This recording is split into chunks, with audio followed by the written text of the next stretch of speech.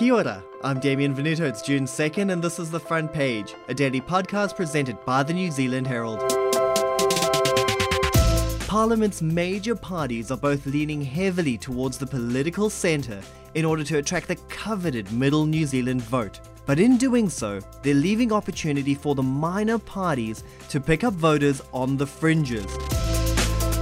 The thing is that as society becomes more polarised, those fringes are becoming larger and larger. This leaves some uncomfortable choices for both National and Labour as they head into the next election.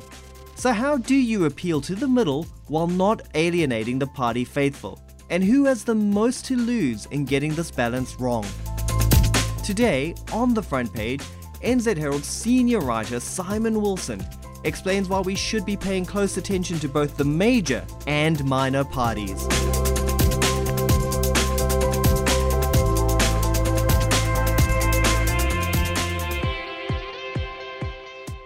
Simon, you recently attended a lunchtime meeting hosted by Christopher Luxon at the Birkenhead Bowling Club.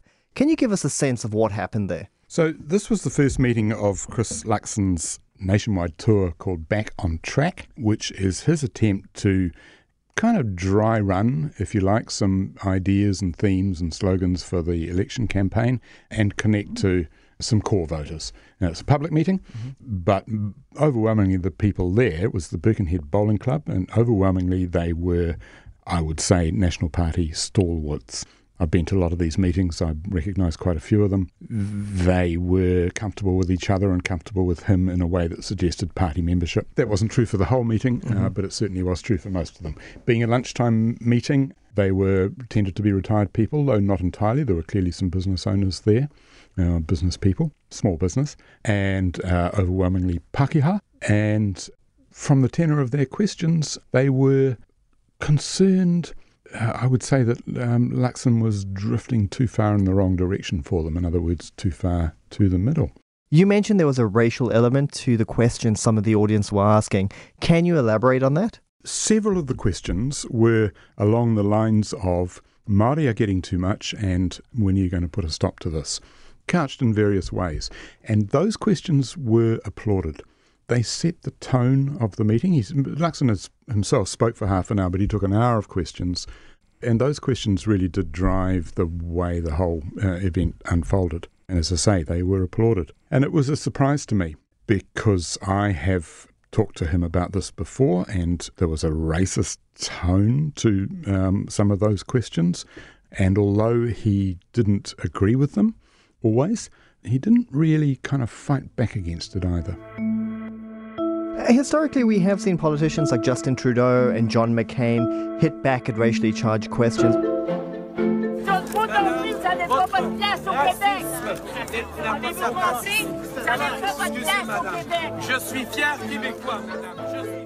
I can't trust Obama, and he's an Arab. No, ma'am. He's a decent family man, citizen that I just happen to have disagreements with on fundamental issues, and that's what this campaign is all about. He's not. Thank you. What do you make of Luxon's response? I think he's trying to talk to two audiences at the same time. And I think this is really interesting in New Zealand politics leading into this election. On the kind of harder right end of our political spectrum, race has become a defining issue, and it popped up obviously in Three Waters. It pops up in co-governance issues, treaty issues, people upset about there being a quota for Māori and Pacifica medical students, a whole lot of ways in which people think Māori are getting an unfair advantage that they don't deserve. And in my view, that is racism, to analyse things in that way, and it has become a kind of predominant theme. It's a theme that gets a bit of traction, and it's egged on by people like Don Brash and Hobson's Pledge and so on. It's also egged on by the ACT Party and New Zealand First, and so there are a number of those people who might have voted National and are now either have indicated they are going to vote ACT or New Zealand First or are drifting that way. So National has a real problem on its hands and are trying not to let those people go. But at the same time, in Middle New Zealand, you remember, is where we're always told the elections are won and lost. Middle New Zealand loves Ruby Tui. Middle New Zealand knows how to sing Tu Tera Mai and sang it along with her at Eden Park in the Rugby World Cup final. Tu tera mai na iwi,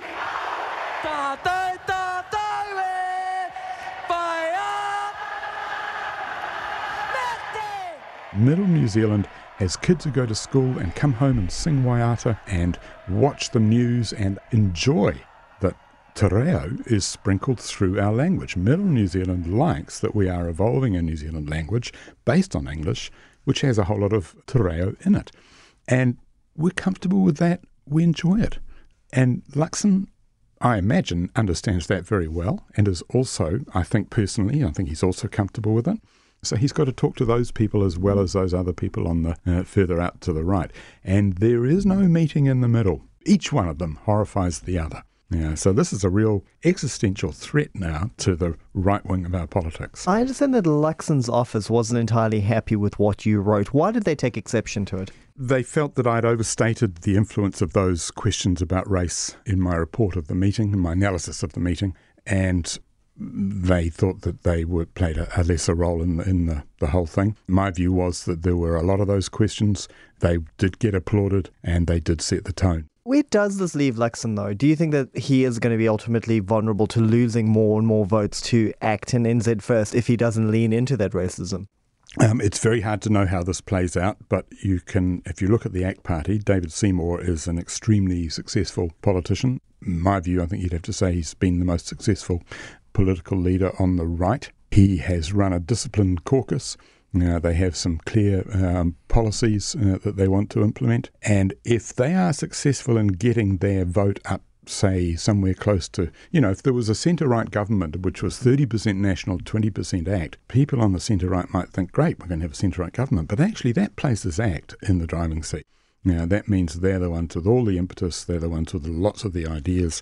They will be formidably powerful in that government and well placed to even go further in the next election or the one after that.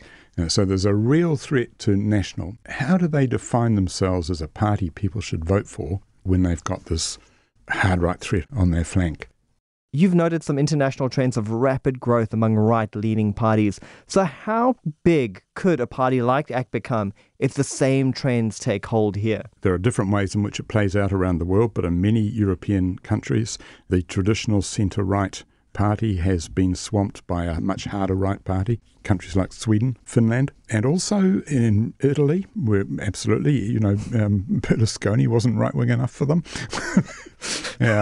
And it's a threat in France as well. In America, it's happened very differently. The Republican Party's simply been taken over by the hard right. So it's not that a new party has swept the Republicans aside. They've been eaten out from within. And that's a really serious threat to democracy around the world.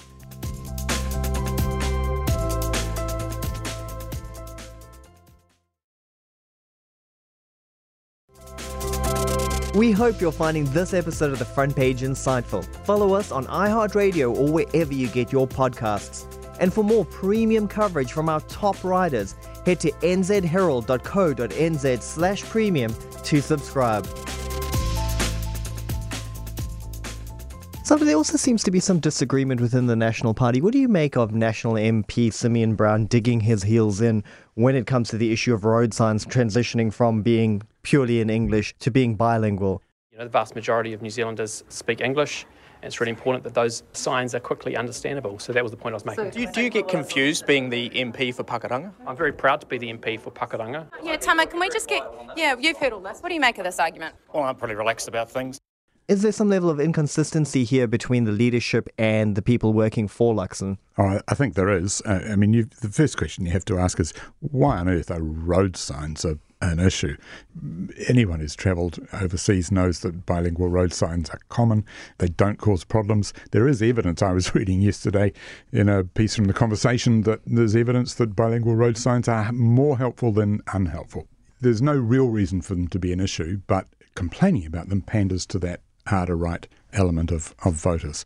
Simeon Brown has done that, but he's been shot down by people like Tama Potaka and other Māori MPs in his caucus, and I think probably you've got to imagine by some of the more sensible or liberal members, Pākehā members of the caucus as well. So they've kind of backtracked on that, I think, and revealed that there's a scattergun approach. Yeah. I mean, this is something opposition parties will do routinely anyway. You fire shots, you see which ones hit their target, and you keep going with them. That one missed its target, I think, and so they're changing.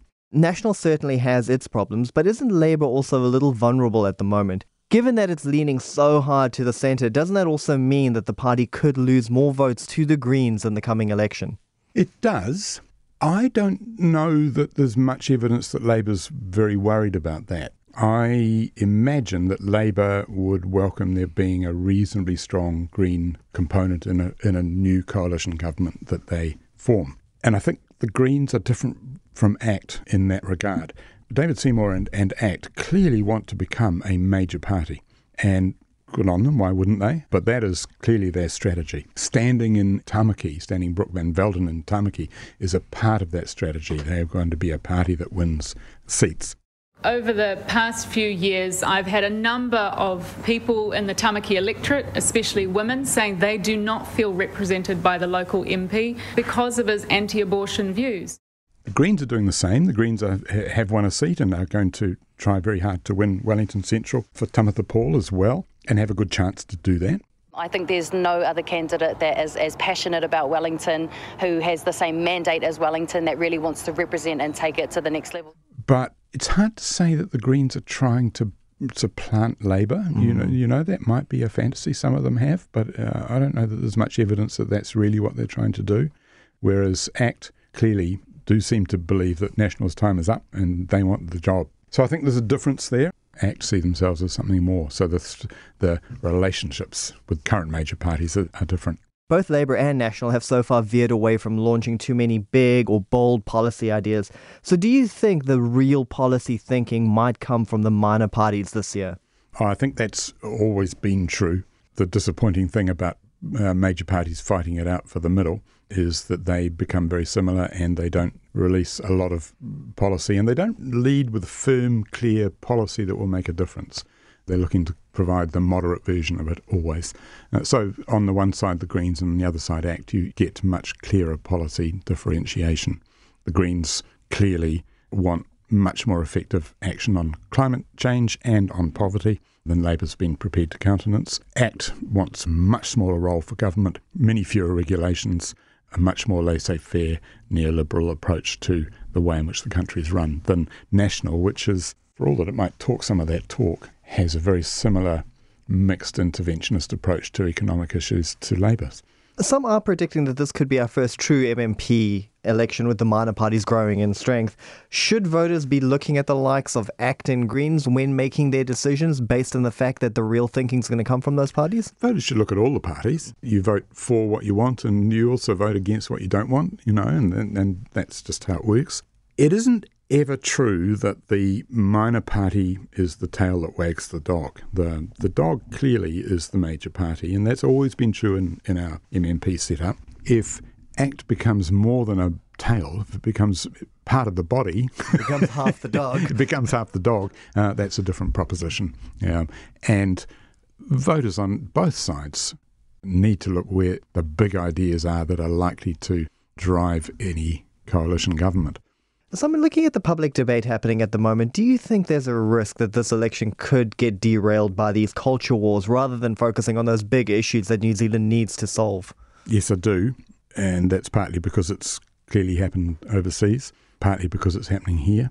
There's some very loud, shouty people in the political spectrum in this country now, and we saw the one end of that in the parliamentary protest last March, and that was difficult to conceive of for this country, but it happened. Those people will be back. Some of them will be trying to get their parties or whatever into Parliament, and some of them will be trying to simply disrupt the process, because disrupting the way democracy works was a stated goal during that parliamentary protest last year. So we'll see that again. And the issues, a lot of them are going to be in that what's called the culture wars. I thought it was really ironic, the Luxon meeting in Birkenhead, twice in his speech, he complained about the left being obsessed with identity politics. Clearly it's true, identity politics are an issue on the left, not for everybody. But when you're obsessed like that, and when the people in your audience repeatedly ask you questions about when are you going to deal with the Māori problem, who's got the identity politics problem there?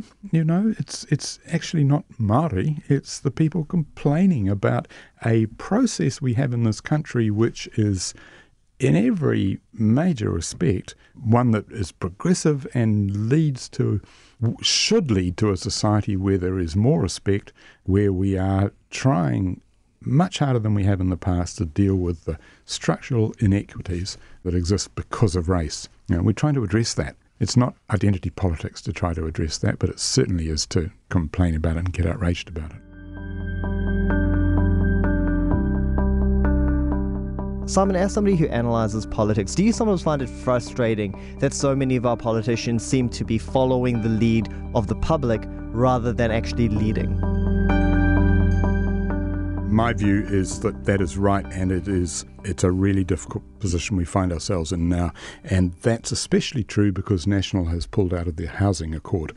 If you remember that Housing Accord, whatever you think of it, the idea was that across Parliament, everybody except ACT recognised that there were things that needed to be done for our society that were going to be a very hard sell to voters, but they needed to be done. We needed denser housing in urban areas that didn't sprawl into the countryside, that made society functional, that made housing more affordable, that meant we could develop our public transport and cycle lanes, but that's the least of it, but the whole way in which we could develop our urban areas so that they were more compact and more functional with fewer emissions, ease of getting around, safer and all of those things, and easier to buy a house. Selling that to voters was regarded as very hard, so that's why we had an accord. Nationals pulled out of it, which means Labour's in the position as being the ones carrying the supposedly electorally unpopular policy, so they've got to do something too. And you can't blame them for that. But we now face a range of issues where the solutions are clear and yet they are electorally difficult to sell. And it would be fantastic to think that we could have more cross-party accords on them. What we do about crime, actually, should be one of those, and what we do about poverty. You can sit down and talk with Christopher Luxon and he'll say that crime issues are complex and require enormous resources and effort and skills and experience on the ground, people working among communities, and all of that's true. But in public, he'll say that's Labour being soft on crime. If we could take that out of the political sphere, it would be fantastic. We would actually make real progress on what we do about people who get alienated from society as toddlers and don't catch up forever after. That would be a fantastic thing to be able to do, but its chances of doing it now seem to be remote, because even if there is a new cross-party accord, one party's just told us that they can't be trusted to stay in it. Thanks for joining us, Simon. That's it for this episode of The Front Page. You can read more about today's stories and extensive news coverage at nzherald.co.nz. The Front Page is produced by Sean D. Wilson with executive producer Ethan Sills. I'm Damien Venuto. You can follow The Front Page on iHeartRadio or wherever you get your podcasts. And tune in on Monday for another look behind the headlines.